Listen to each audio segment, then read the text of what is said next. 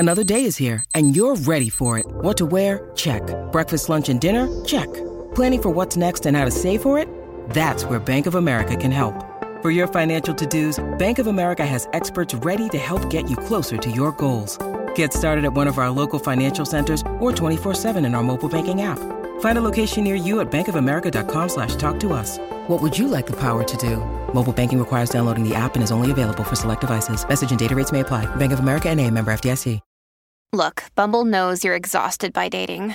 All the must not take yourself too seriously and 6'1" since that matters. And what do I even say other than, hey?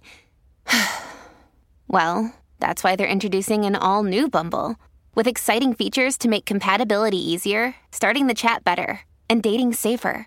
They've changed, so you don't have to. Download the new Bumble now. Hello, beautiful human. Thank you so much for letting us into your ears today. Alexander 23. We're going to talk to him about his brand new album, life, and a whole lot more. So get ready. Get excited. It's a great conversation. Please share our podcast with those you care about.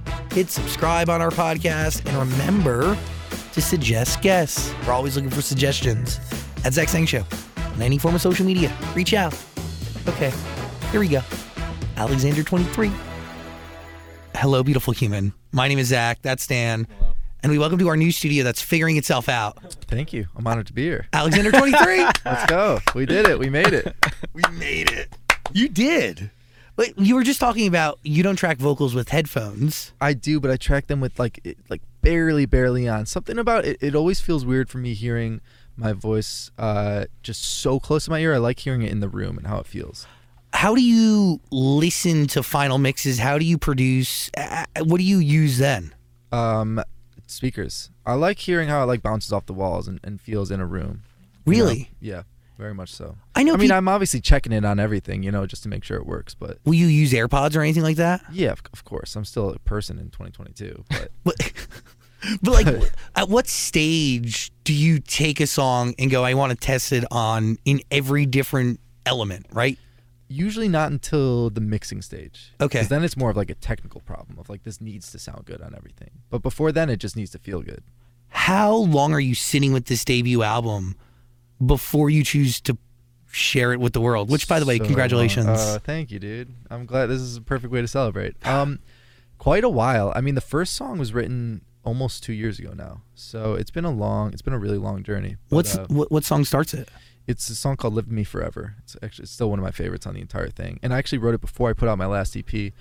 And I was going to put it on the EP, and I was just like, this just doesn't feel right. This feels like it belongs in its own world. And like the subject matter is so different from the EP. Like, let me save this for, I didn't know it was going to be an album yet, but let me save this for what eventually became the album. Does that song set a story tone, a sonic tone? Yeah, I think I didn't even fully realize it then, but now looking back, it certainly did. Just about like exploring like grief in so many different capacities, and I think a lot of the album is about that. And that's a song written just by you. Yep. And produced 100% by you. Yep. I actually did it did the most cliche thing ever. I had a very bad breakup, and I went to Big Bear by myself and stayed in a cabin, and wrote some songs, and that was the only song that survived. But it kind of started it all. That's beautiful, but also painful, right? Oh, very much so. But I think it's necessary, Like, sometimes you got to just go and let yourself feel those things. I mean, it's cliche, but I think it's cliche because it's true. Do you write any other songs on this trip, or is this the only one that you walk away with? Oh, I wrote a bunch of other songs. They sucked, most of them. Yeah, and this one just luckily I got one, A lot of songwriting is like, it's this magical mix of like skill and lucky, and you try and make yourself skilled enough to get lucky, and when you get lucky, you hope that you're skilled enough to capture the moment, and that was just one of those times. So, how do you know that that's the one that deserves a shot? It's a good question. I think I've actually been kind of changing how I listen to my own music recently. I think up until this album, I was really concerned with impressing myself. I was like, how impressed am I by these lyrics and this production and the combination of the two, and harmonically how it's laid out in the arrangement. And it was I felt like I had so much to prove to myself of like I can make this stuff by myself. I can do this. I can do that. And now my perspective is kind of shifted to like more of a fan perspective of like, how much do I enjoy listening to this? Like, just pure enjoyment, not being super anecdotal about it, just like how much do I enjoy the experience of listening to this song. And this album is full of just songs that I just love listening to. How do you define enjoyment? I think it's more of like a foo-foo thing. It's more of a feeling, you know, like I used to like look for like this lyric is crafted perfectly. I'm so proud of this. People are going to be impressed by this. And now it's just like in my like gut, like what does it feel like listening to this song? And if it's like a gut reaction that is super positive, regardless of the subject matter, because obviously a lot of the songs are sad, but you can still have a positive reaction to a sad thing. So I'm just looking for this like this intangible feeling. Interesting, because it is intangible, definitely hard to define because it is positive, but it's off of something sad. Mm-hmm. So is the glimmer of positivity people feeling understood by a record? Yeah, I think so. And I think like I write about sad stuff, but I try to do it with the twist of hope. Like it's never just like, well, this, can I swear on here? Yeah. This fucking sucks and everything's fucked. Like that's not how I feel about stuff. So I hope that that's not how people like listen to the songs, because I want them to feel like, oh wow, like this sucks for him too, the same way it sucks for me, but he's not giving up and I shouldn't either, you know? Do you feel like you don't give up on situations because, let me rephrase that. Does making songs about shitty situations help you not give up? Definitely. Because it's cataloged proof that this has happened before, it'll happen again, and I was fine after that, and I'll be fine after this. It's proof. Yeah, it's understanding history, proof. Right? I mean, it's literally a diary. Like that's what my music is. It's just like I like to think of it as like an emotional toolbox. Like when I'm feeling this way, I can go to this song and like remind myself of like, okay, this happened before, it'll happen again. It's okay. It's gonna be fine. A diary that for you started when you were in the 7th grade, and a girl said to you, like, "Win me back with a record. Make me a song." Literally, I broke up with her, and I wanted her back, and she stuck to her guns. She was like, you know what? You're gonna have to prove it to me that you really want me back, and that's why I wrote my first song, and it fucking worked. I mean, for better and for worse, and now I'm still writing songs trying to win girls back. So I mean, literally nothing's changed. Yeah, nothing. Literally nothing. It's insane. Do you remember that song? Of course. I will not sing it, but I do remember it. It was called Without a Why. That's the name. Very poetic for a 12-year-old. Whoa, Without a Why. Can you expand on that, please? It was basically like, I don't know why I broke up with you.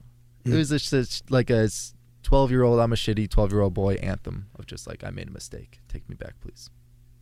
Interesting. Anthem is maybe a bit rambunctious of a term, but it was an anthem of sorts for what it was. For you in that moment? Sure, of course. And maybe if you release it one day, work it into another song? Exactly. Aftershock. That is the name of the debut album. Yep. That is out now. Mm-hmm. What does that word mean to you? I mean, it can mean a lot of things. Yeah. I mean, I know what it means to me. The album is kind of about this like emotional radius of a breakup, of like, you know, like right before the breakup, during it, right after, meeting new people, you know, living in a world post this person. And so if you kind of consider the breakup the earthquake, then this album is the aftershock. It's the response, you know. But there is more on this album than just breakup anthems, breakup records. Dude, I found myself bawling my eyes out over The Hardest Part this morning. Mm-hmm. And that is... Yeah. You're able to capture grief and death in a way that I had never heard before. Well, yeah, I mean, first of all, thank you. I think it's more than a breakup album, but I think the breakup, and especially like the specifics of the breakup, gave me a new perspective on a lot of things. And I think I took that perspective onto songs like The Hardest Part or Everything's Fine that aren't about, you know, breakups, and it really helped me write those, I think, with like a new sense of self, really. But yeah, The Hardest Part, I was just talking to a friend about this earlier, like that song fucking sucked to write. It wasn't fun to like record, and that was kind of one of the first experiences I've had like that where I still felt compelled to do it, because even when I've written about like heartbreak and things that sucked, like it still was like fun to make music. That one like wasn't fun, but I still felt it was like so important to make it. So that was a really new experience for me.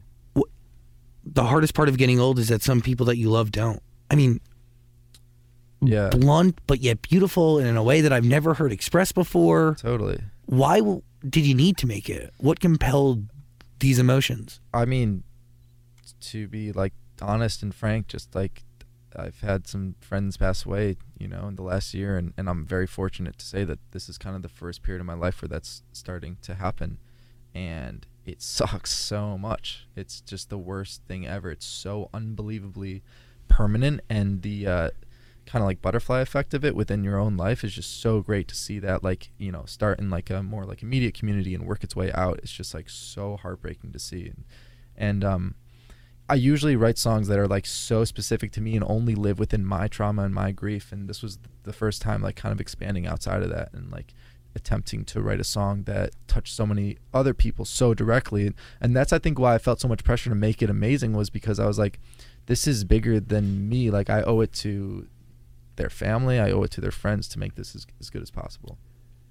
You make it with one person in mind? Yeah, I mean, certainly there was one person that the song is mostly about, but I did have, you know, other friends that passed away, and it was definitely in paying homage to them as well and their families. Is it hard to share that with the family of? I think, you know, it is. I don't know if it's hard to share. I was nervous to share it. It wasn't necessarily difficult, but I was nervous. I think the harder piece, to be honest, was just promoting it.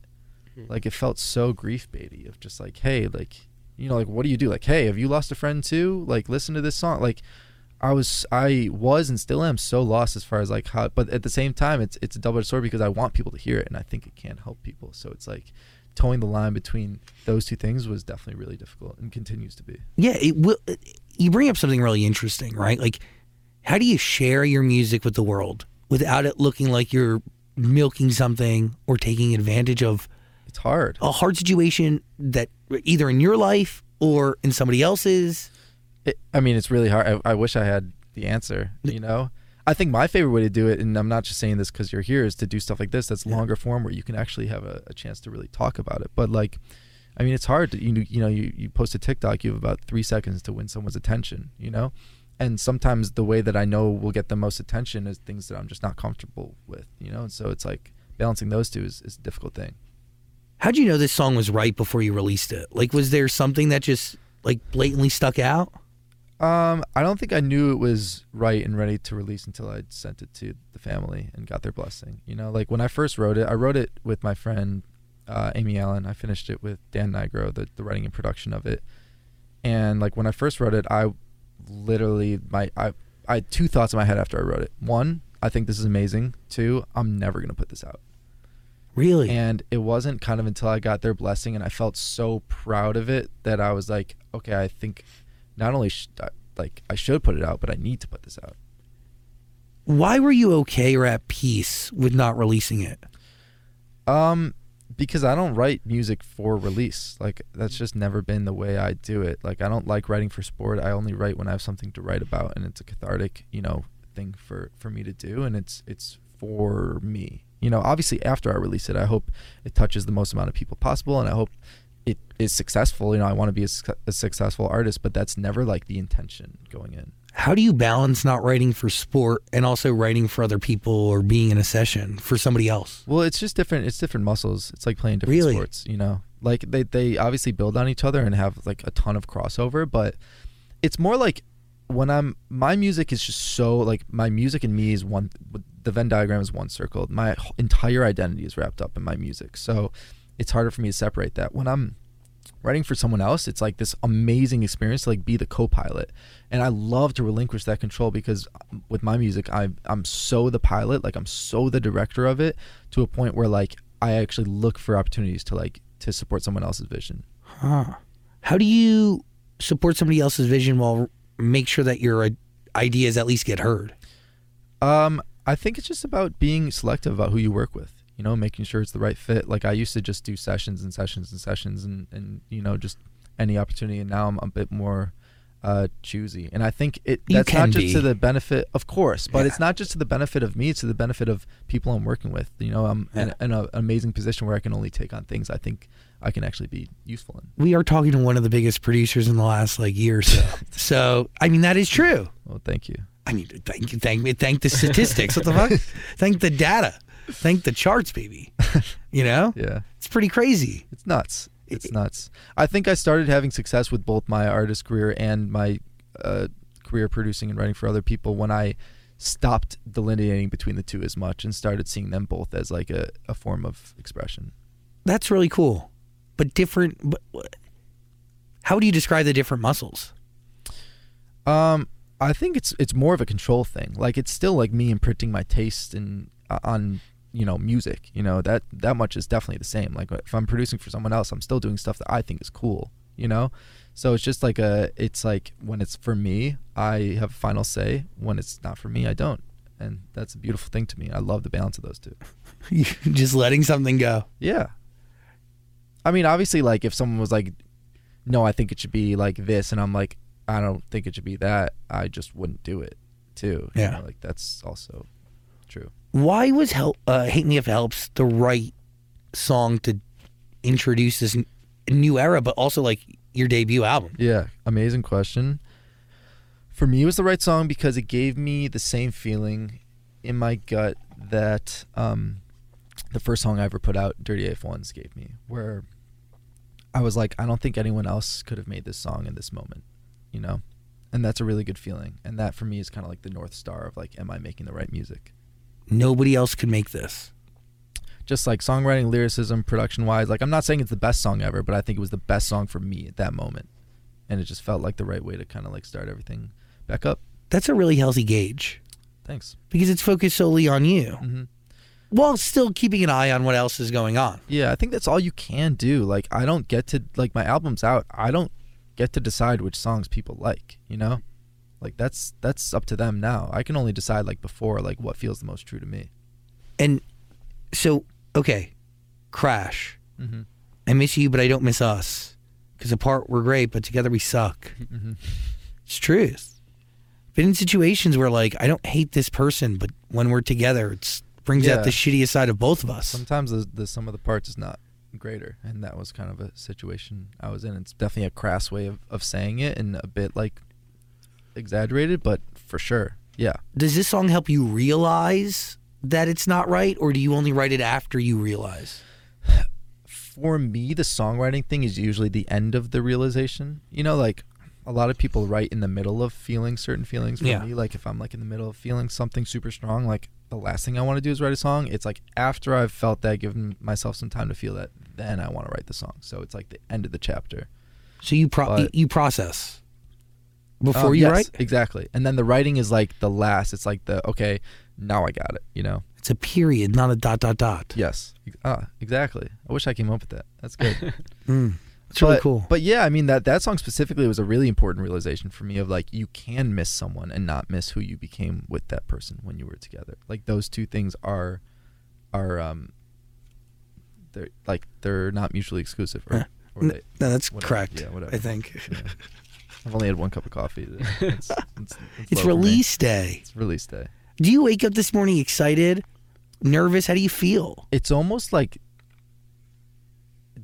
all of the above, none of the above, where it's just there's like so much stuff going on, and my phone is just going so berserk that like I don't even have time to feel how I feel yet. I think it'll hit me in like a week, and I'm hoping that it hits me in a good way. Yeah. I think it will. It feels good to have these songs. I mean, the coolest part about writing an album, one of the coolest parts is, I get to like be done with these songs in a certain way. Like, obviously now they like live in a different capacity, but I've just like had them to myself for so long now, and it feels so good to just be like, okay, they're yours now. Like, you guys got to deal with all these emotions. Like, I've dealt with them. What allows you to not move on, but also like feel new things and capture new stuff. Very much so. Because you've been sitting, I mean, you teased, Somebody's Nobody. Mm-hmm. You play that in March and you literally go, it's probably never going to come out. So what changes there? Because now it's out. Sometimes I just say crazy shit, I guess. I think that one was always coming out. Yeah, I love that song. That song went through a lot of different iterations. Like, some songs on the record, right away I like knew the vibe I wanted. That one kind of fought back a little bit. But what do you mean by fought back? Like it started as just like a piano ballad, just like a Wurlitzer vocal ballad. Okay. Then I was like, no, this is lame. So me and Dan made it into like this crazy fast, like program drummy feel. And then we were like, okay, this is not lame enough. And then finally, after just weeks of trying, we settled on the final production. And I'm stoked with where it ended up. It feels like the perfect presentation of the song. there is pressure to dress it right because the production in any song, it does tell a portion of the story. Totally. How, like, do you look at it in a ratio perspective, or like, do you get what I'm saying? Yeah, no, totally. For me, the song is like the leading actor, and the production is like the best supporting role, you know. And it's like Interesting. They have to work together, but like the song is like the kernel. It's like it's where it all starts and stuff. And then the production, from me, at least from my music, is like, how do I best support the song? Got it. Have you talked to Armando about your album? I mean, I told him it's out. It's up to him to respond at this point. Man. He's been ignoring me, so It's really sad. yeah, I might need to reach out to Grubhub, like corporate, and Just get make- his information. You know, like be like, what's going on with this guy? Just make sure he's okay.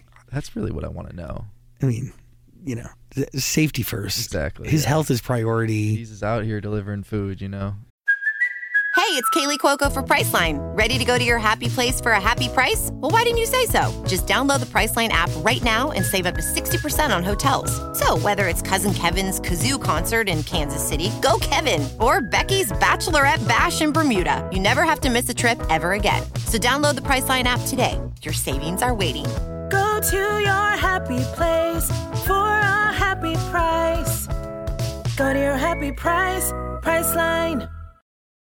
Families have a lot going on. Let Ollie help manage the mental load with new cognitive help supplements for everyone 4 and up, like delicious Lolly Focus Pops or Lolly Mellow Pops for kids. And for parents, try 3 new Brainy Chews to help you focus, chill out, or get energized. Find these cognitive health buddies for the whole fam at ollie.com. That's OLLY.com. These statements have not been evaluated by the Food and Drug Administration. This product is not intended to diagnose, treat, cure, or prevent any disease. How'd the whole thing start? I had a Grubhub driver named Armando, and he was a great guy, and it spurred a whole relationship of me kind of sharing my music with him, and him seldom, if ever, responding. But I still send, you know, I hope he comes to my tour this fall. You know, I still send him the dates, you know, and the links and the smart links and all this stuff. Sent him my music video this morning. Hopefully he watches it. Oh, sick. But I'm not counting on it because he does not respond to me. So I wonder who's seeing those messages. that's a good question. Certainly not Armando. No. Well, speaking of the music video this morning, what a plot twist. Oh yeah, you like that one? If we were a party, yeah, how'd you come up with that idea? I was just like, what's the craziest thing I could do?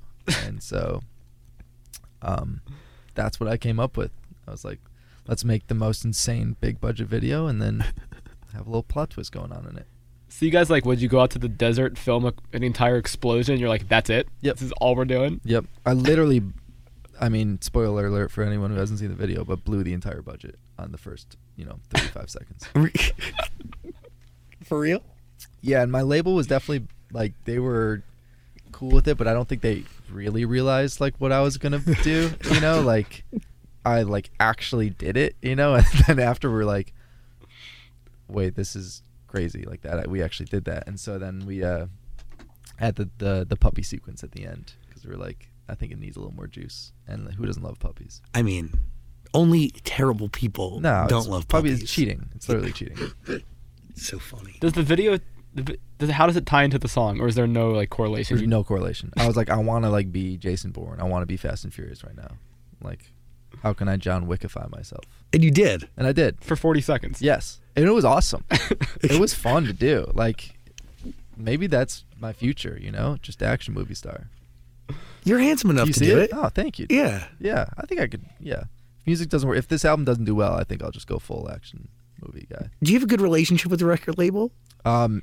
Gratefully, yeah, I do, which is crazy. Even after the video? They entertain my stupid fucking ideas, and they let me do them. And that's all I could ever ask for out of a label, Do you feel like trust? Like, how do you take that? Yeah, I mean, I think it's about like the genesis of the relationship, and it was built on trust, and it was you guys like what I'm doing and want me to do what I want to do, and so if like a relationship is founded upon that, it makes it a lot easier to maintain.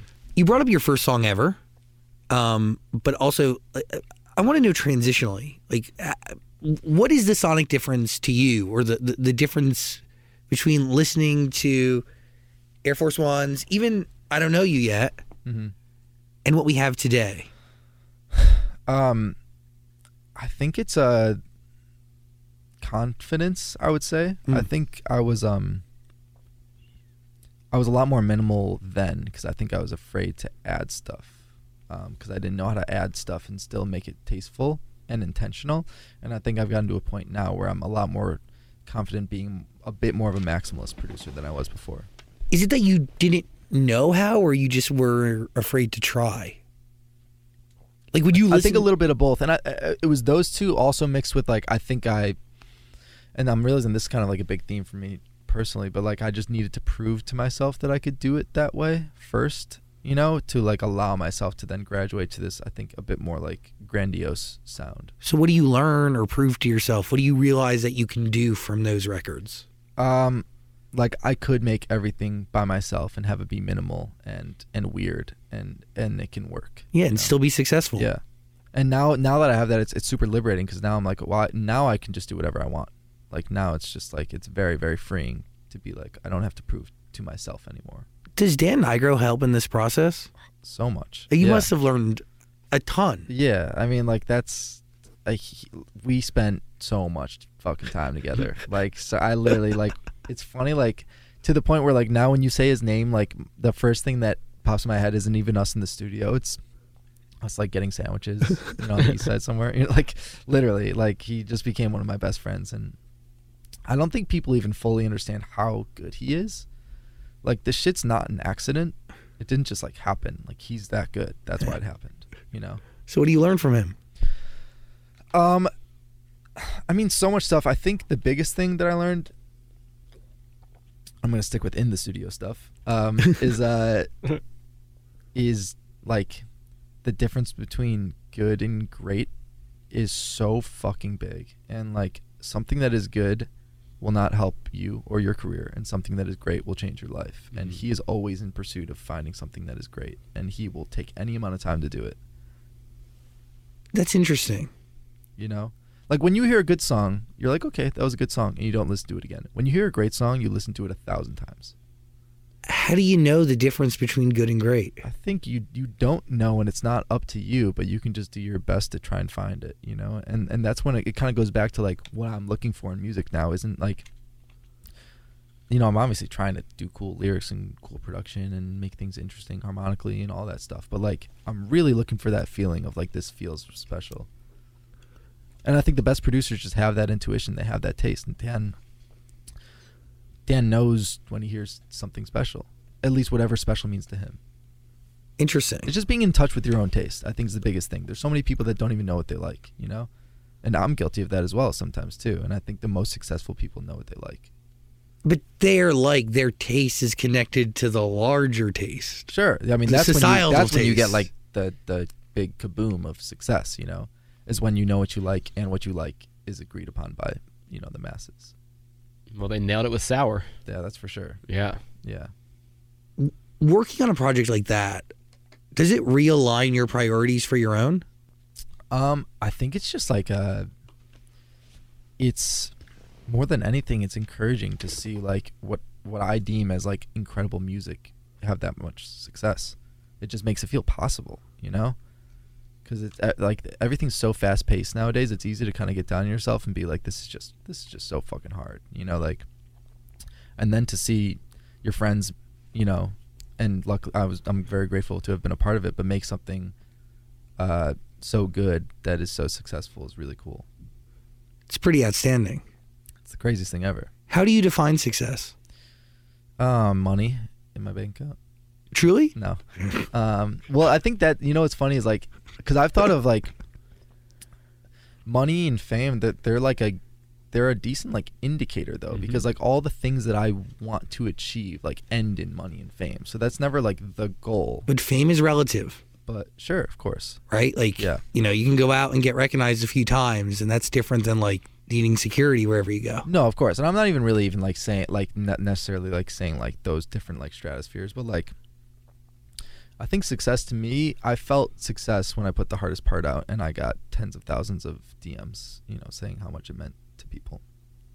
That felt like a successful release, independent of how many streams it had. Wow. That's really special though, Yeah. because it's more than data. It's based on souls. Totally. It's harder to quantify, it's hard, but like it's harder to but when it is mirrored back to you, it feels the best, That's why I've always loved touring so much, because you can't fake it, like a real person needs to buy a real ticket and go to a real place to see a real show. There's too many real world barriers for it to not be real. It's true. And so that's why it feels really special when you play a show and people sing the words back, because it feels so unbelievably real. So for me, that's always been like a really important metric of how I'm feeling and how I'm doing. And you're going to go on tour. Yeah, this fall. Exciting.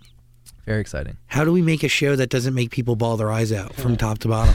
I think you will, but I think you'll be dancing at the same time. And I think that's the balance that I'm trying to create. The show, for people who haven't seen me live, like my show is a lot more high energy than I think you would anticipate. It's more of a rock show than anything. I haven't seen you live with the full... Like, I haven't seen you live since Alec Benjamin's tour. Yeah, it's wild. That's the show years is agy.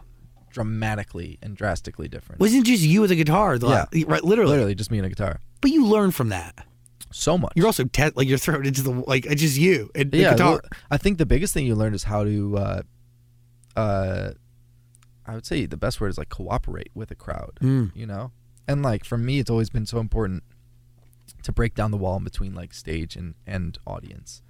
And so I think I learned when you're forced to literally do that by yourself, just with the guitar, you learn pretty quickly how to do that. But it makes you a showman, right? Of course, yeah. Breaks the fourth wall or whatever that wall may be. Yeah, it just makes it feel them. like I don't know, like and this isn't the right attitude for all shows. Some people like this is not how they do it, and it works really well for them. But for me, like I want it to feel like a team effort, like we're all doing the show.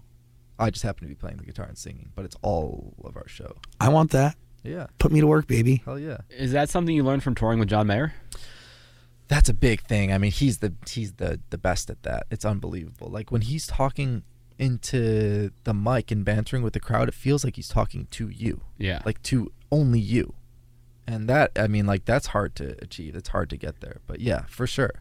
And like, yeah, I mean, John, I could go on for years about John. I mean, he's the guy. And he's always been the guy for me. It was really cool to get to see him operate from so close, That's like a masterclass. Yeah.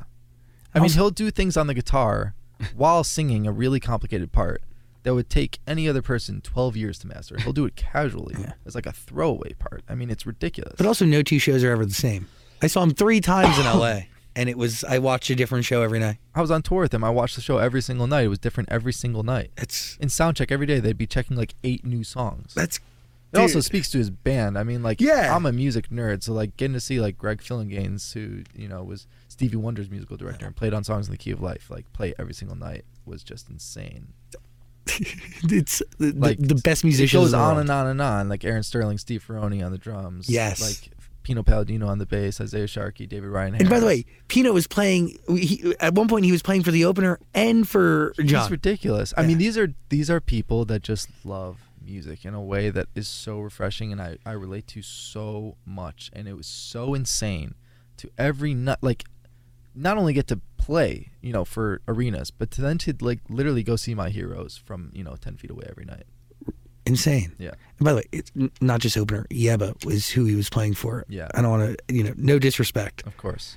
I think is that the last time I saw you? There was 2 weeks straight where I ran into you. It was great. A bunch. I know. I really enjoyed it. Now I got to come on your show to see you. Won't even hang out with me, outside of the studio. Well, you hang out with Hunter now. That's true. That's That is true. Hunter doesn't hang out with me. Okay. Well, it feels like we could work this out. Maybe we can come to some terms. Mm-hmm. What are you thinking over there? Can you talk about cosplay? Because I liked how you referenced that little the meme with the cat and the bread.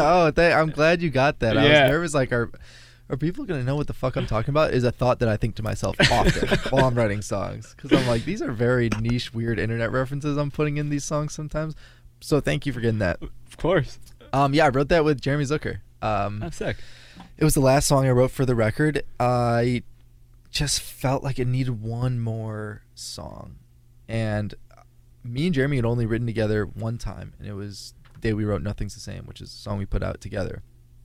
And I was just like, fuck it, come over, let's write a song. And, a few hours later we had cosplay. For some reason, we just work well together. We've only written 2 songs together.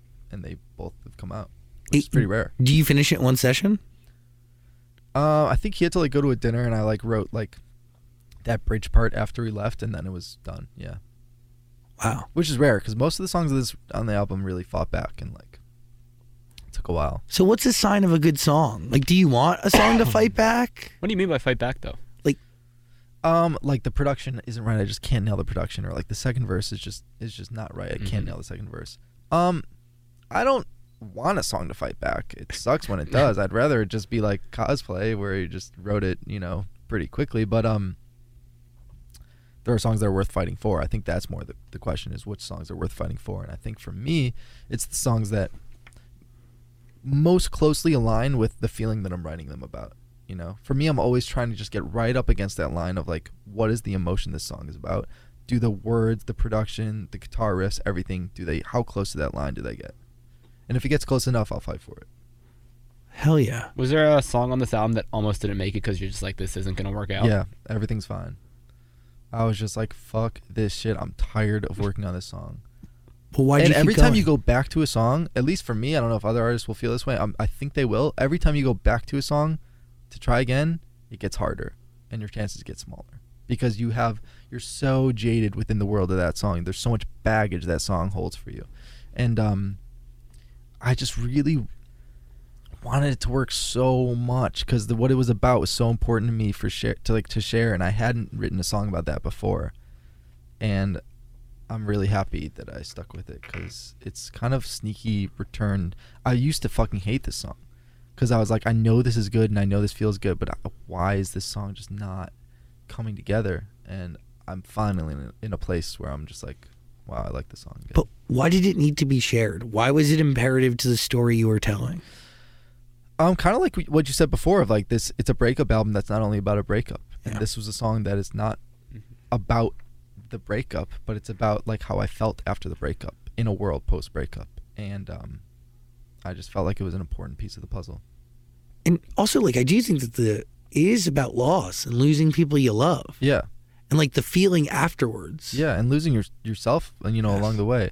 Everything's fine is like it's kind of inspired by a lot of stuff, but it was mostly inspired by when I put I Don't Know You Yet out, and things were going really well for me professionally and like personally, just like within the relationship I was in and some other stuff. I was just like, get me out of here, man. Like, this shit is not fun. And like, it's so weird to go online, and obviously I'm grateful to even be in this position, but like to go online and see like, oh my God, you're amazing, like we love this, this is great, you're great, and then like put your phone down and you're like, but I'm fucking miserable, this shit sucks, like I'm in a relationship that is not right for me and that's really taking a lot out of me, and I don't know what to do, genuinely don't know what to do.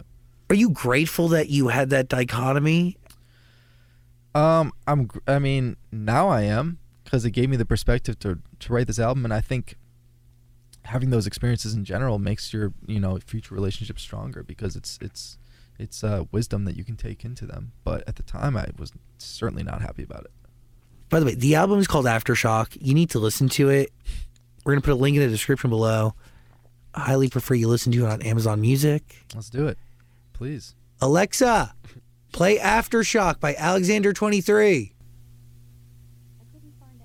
Oh, God. That's really embarrassing. I'm so sorry. That's okay, Alexa. We'll have a talk about that later. Oh, my God.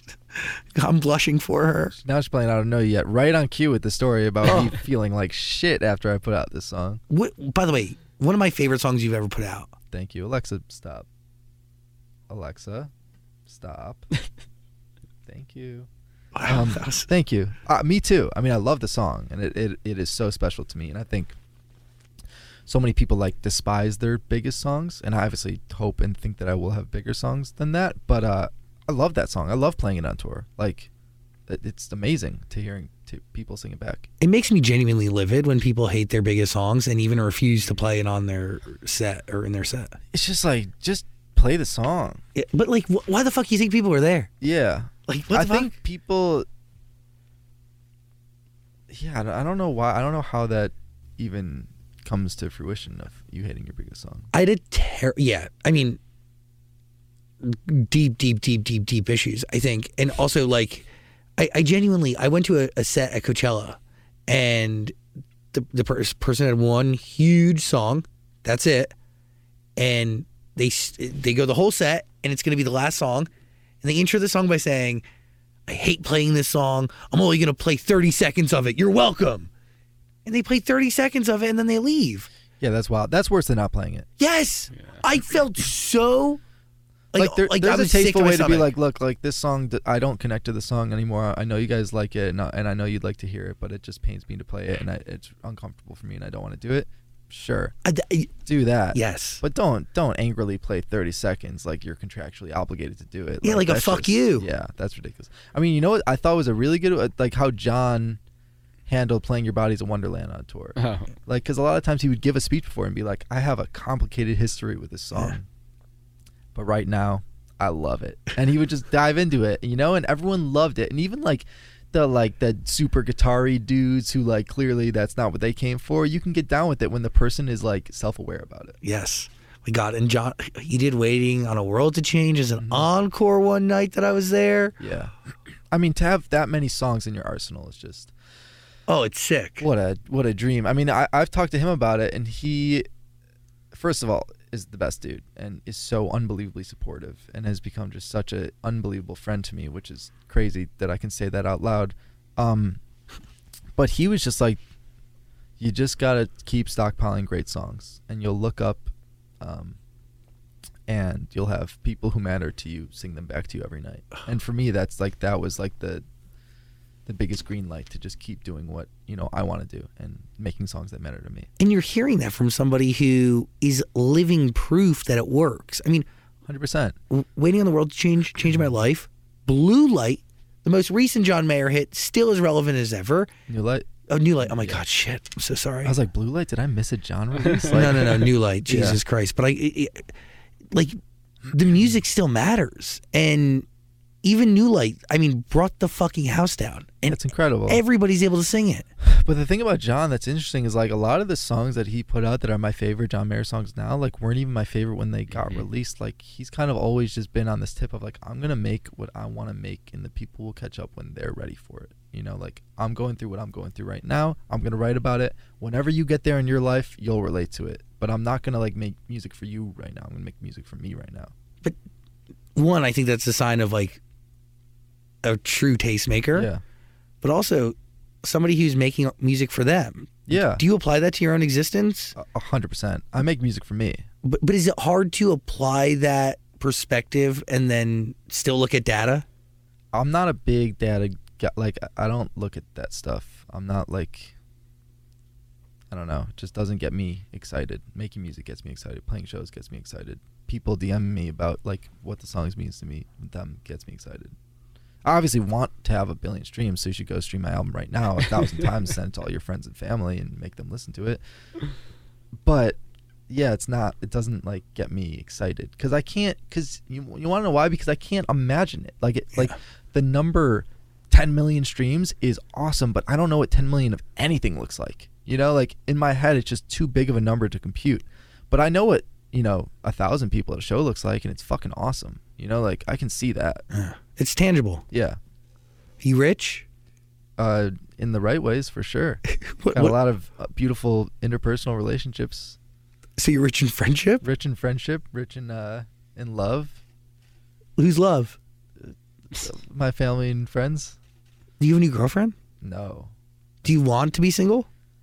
That's a complicated question because my gut says yes, very much so. But I've said that in the past, and I am a believer that you don't really get to choose when certain people, enter your life.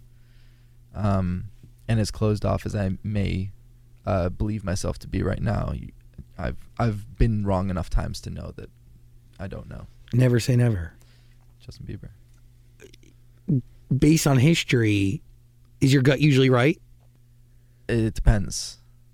What do you mean? Okay, let's look at the last 6 opportunities that your gut was telling you to do something and you either chose to do it or didn't. And by the time you were able to understand the impact of that decision, I think it is usually right. It's certainly wrong sometimes. Don't get me wrong. I'm not like a guru, but I think as I've gotten older, more so than like right or wrong, I've learned that I need to do what I want to do because I can live with myself being wrong, but I can't live with other people being wrong, Like if I choose a single and it doesn't do well, but I chose it, I can live with that, But if someone else chooses a single and it doesn't do well, then it's their fault to me. And that sucks. Whether it's true or not, that just sucks to feel that way. I get it. Do you feel compelled to live a life so you can be inspired to make music? And by live a life, I mean fall in love again, find love again? Definitely. Yeah. I mean, I need to. Like, my music is dependent on me going out and living. Like, it is so detail for detail about my own life that I need material to write about, Could you write from imagination? I never have. Maybe that's, out there for me in the future, but I never have. Or at least when I've tried, I have not had success doing that. I don't like some people are really good at like writing for sport and they'll write 100 songs for an album and pick, 10. That's never really been my process. Like I'm much more just like live my life, write about it.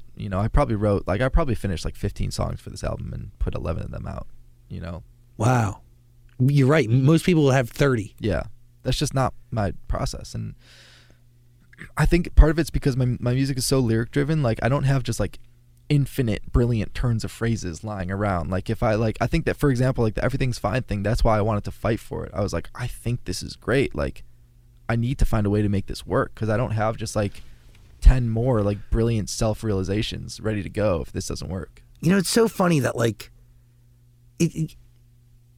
you say that and it made me think instantly of, I don't know if you know this, but like Rivers Cuomo of Weezer, he, obviously you know him, but he has like a database spreadsheet system where he literally like will have revelations like that, lyrics, whatever. Like he'll have like a witty line or something that he just thinks of randomly and he'll put it into this database, and then he'll come up with a guitar riff randomly, document it in the database, come up with a title randomly, put it in the database, and he comes up with all these elements, and then it essentially helps him generate songs. Yeah, I mean, I'm not quite that organized, but I definitely have a similar system of just cataloging voice memos and notes and then pairing them with each other. Really? Yeah, but it's not random. I mean, I'm like generally thinking about myself and my life pretty often, as I think a lot of us are. So I just, write it down and pair the thoughts that kind of make sense together. But you're pairing them. Yeah. He like set up like a generator. Oh, it's like a yeah, he explained it, right? It's like a programmed he programmed a whole like software that essentially takes that's different. all of his inspiration and it generates ideas for awesome. songs. It's fucking crazy. That's fucking cool. I mean, I just heard a AI generated Nirvana song, like an original Nirvana style composition with like Kurt's voice, and it was very terrifyingly accurate. I'm like so consistently on the fence with releasing music posthumously, after somebody passes. Yeah, and a tough word to say. Yeah. You know what? I've actually thought about this. Like, why can't we all just say while we're alive what we want? That's hard sometimes. Okay, but why can't I be like it's set? We'll put it on the record right now. What do you want to do? People would be worried if you just if I just post on Instagram like, hey guys, just in case something happens, I want this to come out. This I don't ever want to come out. Yeah. But I think that if we all just talked about it more normally, I think that would be a net positive thing for the world. I do agree with that. It's just hard to normalize death.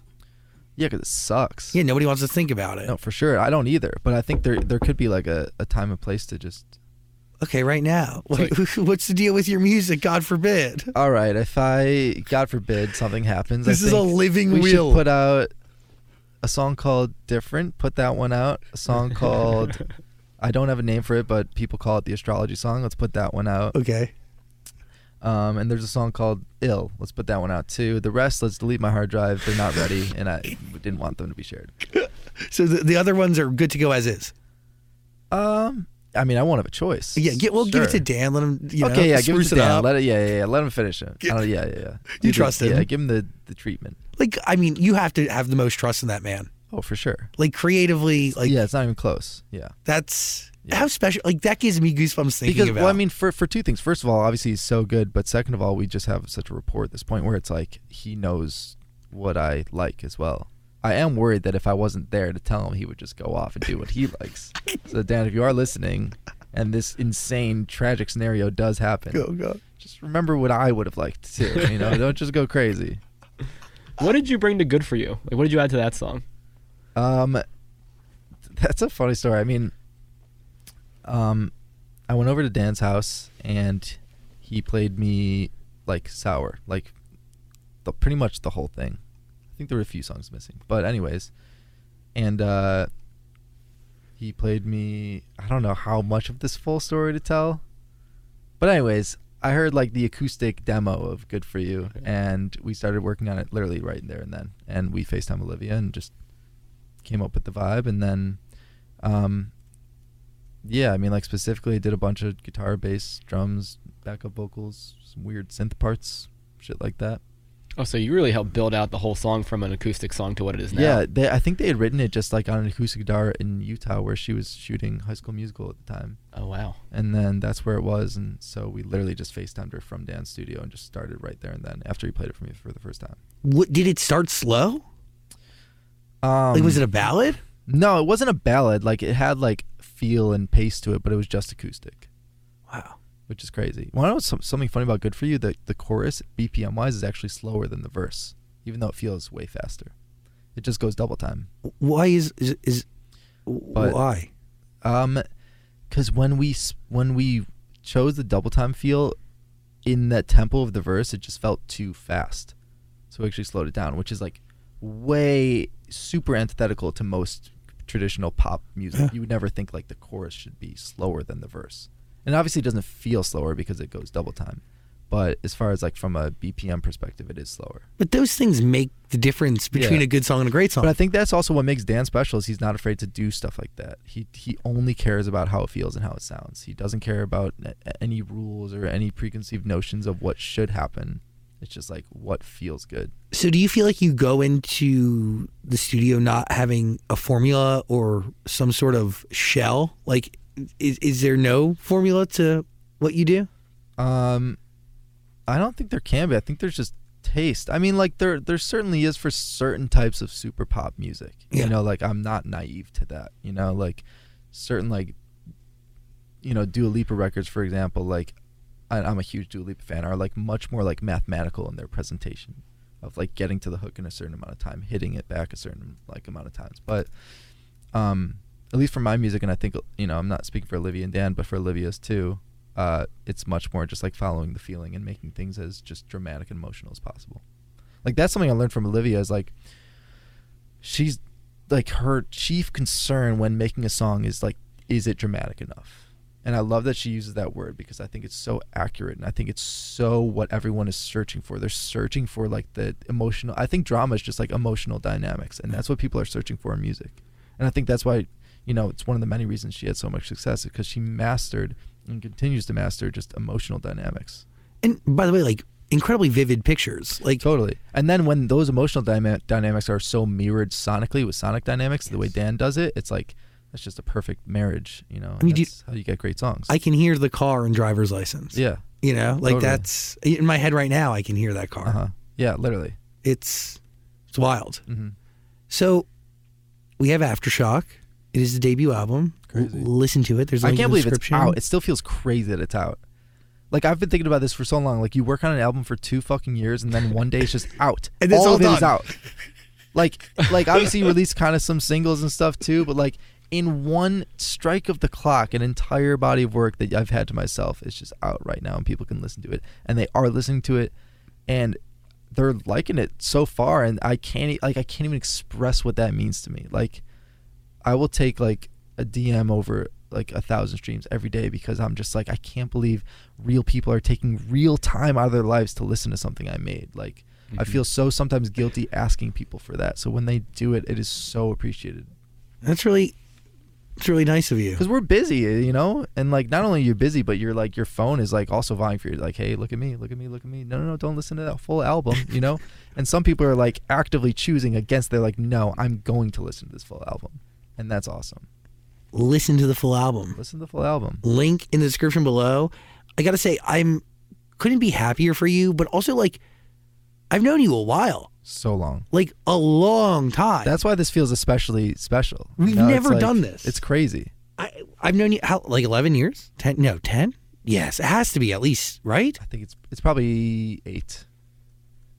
Maybe. Yeah, maybe a little bit longer. Yeah, because I met you the first time in New York City. Oh my God, that is true. Yeah, it is 8. Is it? Because that was when I dropped out of college. Yeah, you were going to be a mechanical engineer. What true. the fuck? Yeah. You were at UPenn, which is an incredibly hard school to get into. Yeah, it was definitely a fairly large pivot, but it's working out so far. I'm happy with it. Do you consider yourself intelligent? Yeah, I mean, I think there's no graceful way to answer that question, but yes. I mean, I do. My dad went to Penn. You must be smart. Thank you. Yeah. I consider myself an ex-smart person. Oh, okay. I try to use my powers for good, I think. Not evil? Thanks. Yeah. How do you apply, or is there anything that you apply from even any sort of mechanical engineering or any sort of highly intelligent skill like that into what you do? I mean, I think maybe subconsciously looking at things a bit more like numerically, or mathematically, but I'm not like running the fucking formulas to figure out how to get the most Spotify streams, if that's what you're asking. Like I've kind of left that part of myself behind a little bit, or at least I try to, and just I'm much more guided by just how things feel now. I have found though that like a lot of great songwriters and a lot of great comedians are incredibly intelligent. Like they're very smart. I found that, a lot of my favorite artists and people that I'm lucky enough to call friends now are unbelievably smart. And there's not just in an IQ way, but in an EQ way as well. People that are just so good interpersonally. And that doesn't always mean not being awkward. Like sometimes you can be like to have social anxiety and still be good interpersonally just because you understand people intrinsically. 100%. I am that. I am incredibly awkward and uncomfortable sometimes, but I pretty much understand people. Yeah, and I think that's the more important side to be on if you have to choose one. Between intelligence and emotional intelligence? Well, that's not even what I was saying, but yes, I think so. Well, I mean, it depends. Obviously, if you're fucking working at SpaceX, you better be need smart to know how to do math. Like I don't care if you know how to like talk to me in a coffee shop, but if you're gonna be building our rockets, I would hope that you have a pretty good grasp on physics. Actually, don't talk to me. If you're building our rockets. Yeah, you have more important things to do. Yeah, don't give me brain power. Yeah, don't do that. Exactly. I don't need it. Yeah, space needs it. Space needs it. Are you good? The only other question I had is, you just went on tour with Tate, right? Mm-hmm. How do you put together a live show if it's your show, a Tate show, or a John show? Wow, love this question. Yeah, it's just on tour with Tate, and that was really special because I just produced and wrote 2 songs on her debut album, which was really awesome because I've loved Tate. I think she's an absolute superstar, and she's just the coolest person ever too. That one was fun because it was kind of back to the more Alec Benjamin type show where it was just me and a guitar, because it was overseas and I didn't have that much time to prepare, and I was just like, let me just do this one acoustic. Let me see how this goes. And there's benefits to, obviously, like playing a full band, I think musically is more gratifying because you get to play off other musicians and stuff. But when it's just acoustic and there's no tracks and there's no lights and there's no nothing, it really forces you to like really, really make a concerted effort to connect with the audience, because you can't rely on any other like dimensions to connect with them. And so it was awesome. And then like going on tour with John Mayer, I was like, it was cool to like, I was like, I know this crowd will appreciate guitar stuff. Mm-hmm. And I was like, I'm a guitar player first. And so like getting to bring that energy into that show was really, really fun to like really lean into like, hey, we're going to be really musical here, and it's going to be like received like intelligently, and it's going to be appreciated. And then on your own tour, do you kind of take a combination of both? Or it's a combination of everything. It's like every side of me melded into one. There's so much guitar stuff. There's definitely super intimate acoustic moments. There's just funny shit. Like I don't want it to be like super. I'm not like, me in real life. Like my music is really serious and sad a lot of the times, but I'm not like that outside of my music, and I don't want to come off as like that outside of my music. So I try and like just like give a much more holistic picture of who I am. By the way, go see Alexander 23 on tour. We're going to put a link in the description below. Also, listen to Aftershock. What's your connection to Pink Floyd cover bands? I've seen a lot of them. Why? I loved Pink Floyd growing up. So they weren't touring, so I saw Australian Pink Floyd. How many times? And they were fucking great. I saw Australian Pink Floyd at least 3 times. Wow. And they were great. So go check out me on tour. Go check out Australian Pink Floyd on tour. 2 great shows, very different, but great nonetheless. It's pretty great. Yeah, why not? I appreciate you. I appreciate you. This is such a nice day to spend release day. Thank you guys for also being so well prepared as you always are. Oh, well, literally anytime. We're always here. And was a new album, new haircut? Is that what we're going with? Yeah, he cut his hair New album, yesterday. new haircut. Yeah, it just felt right. It wasn't planned. I was just like, fuck it. I just need a change of pace. And also, my hair was getting in my food. That's something I don't tell you about having long hair. Is it fucking, you're eating like a burrito and your hair is like in your burrito and you're biting your own hair. It's a disaster. And so, yeah, I just felt like I needed a little change of pace. You're one of the few people, though, in life that look really good with both long hair and short hair. Well, thank you. It's fucking frustrating. I appreciate that. Which do you prefer, like aesthetically? I think I go in waves. I get bored of shit quickly, as I'm sure you could also just hear in my music. Like I don't want to do things twice, you know. And so long hair was fun. It was fucking cool. It was fun on stage to headbang a bit, but it was time to clean it up a little bit. A clean Alexander 23. Mm-hmm. Your favorite number, 23. Yes, sir. Also the day you were born. Mm-hmm. Great number. Thanks. How old are you? 23. 27. 23. 23. I just turned 23 for the 4th time. 5th time. I don't fucking know. Cute. Yeah.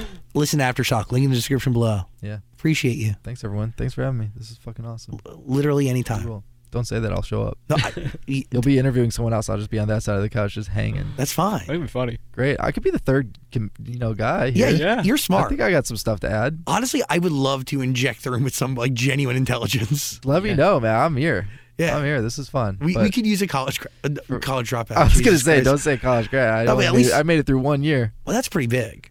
I mean, it's, you know. I actually got my math. I finished a math minor in 1 year. So Holy shit. Did you really? You are yeah. smart. And a summer session. Still. Oh, okay. So, yeah.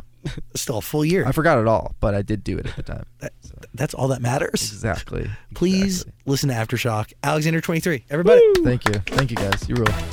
Oh, hello, beautiful human. You made it through our conversation with Alexander 23. I appreciate you. I hope you enjoyed it. Listen to his new album. It's totally worth your time. And please subscribe to our podcast, share with those you care about, and let us know who we should talk to next. At Zach Sang Show on any form of social media. Be safe, hug your family if you can, and don't go to jail. I appreciate you, and I'll talk to you real soon. Bye. Today's show is hosted and executive produced by Zach Sang. It was also executive produced by Michael D. Ratner, Scott Ratner, Dylan Martyr, Dan Zolot, Joshua Rusak, and Olivia Rudensky. Music by James Asciutto. Senior producer, Caitlin Plummer. Associate producer, Eve Bishop. Production sound mixing on today's show was done by Alex Goins, Nico Pierce, and Joseph Hartshorn. Sound mixing was done by Daniel Chavez Crook and Ivan Wayman. Post-production manager was Caroline Rude. Production manager was Michelle Doristock. And our production coordinator was Bryce Hurlis. And that was an episode of The Zach Sang Show. Talk to you soon.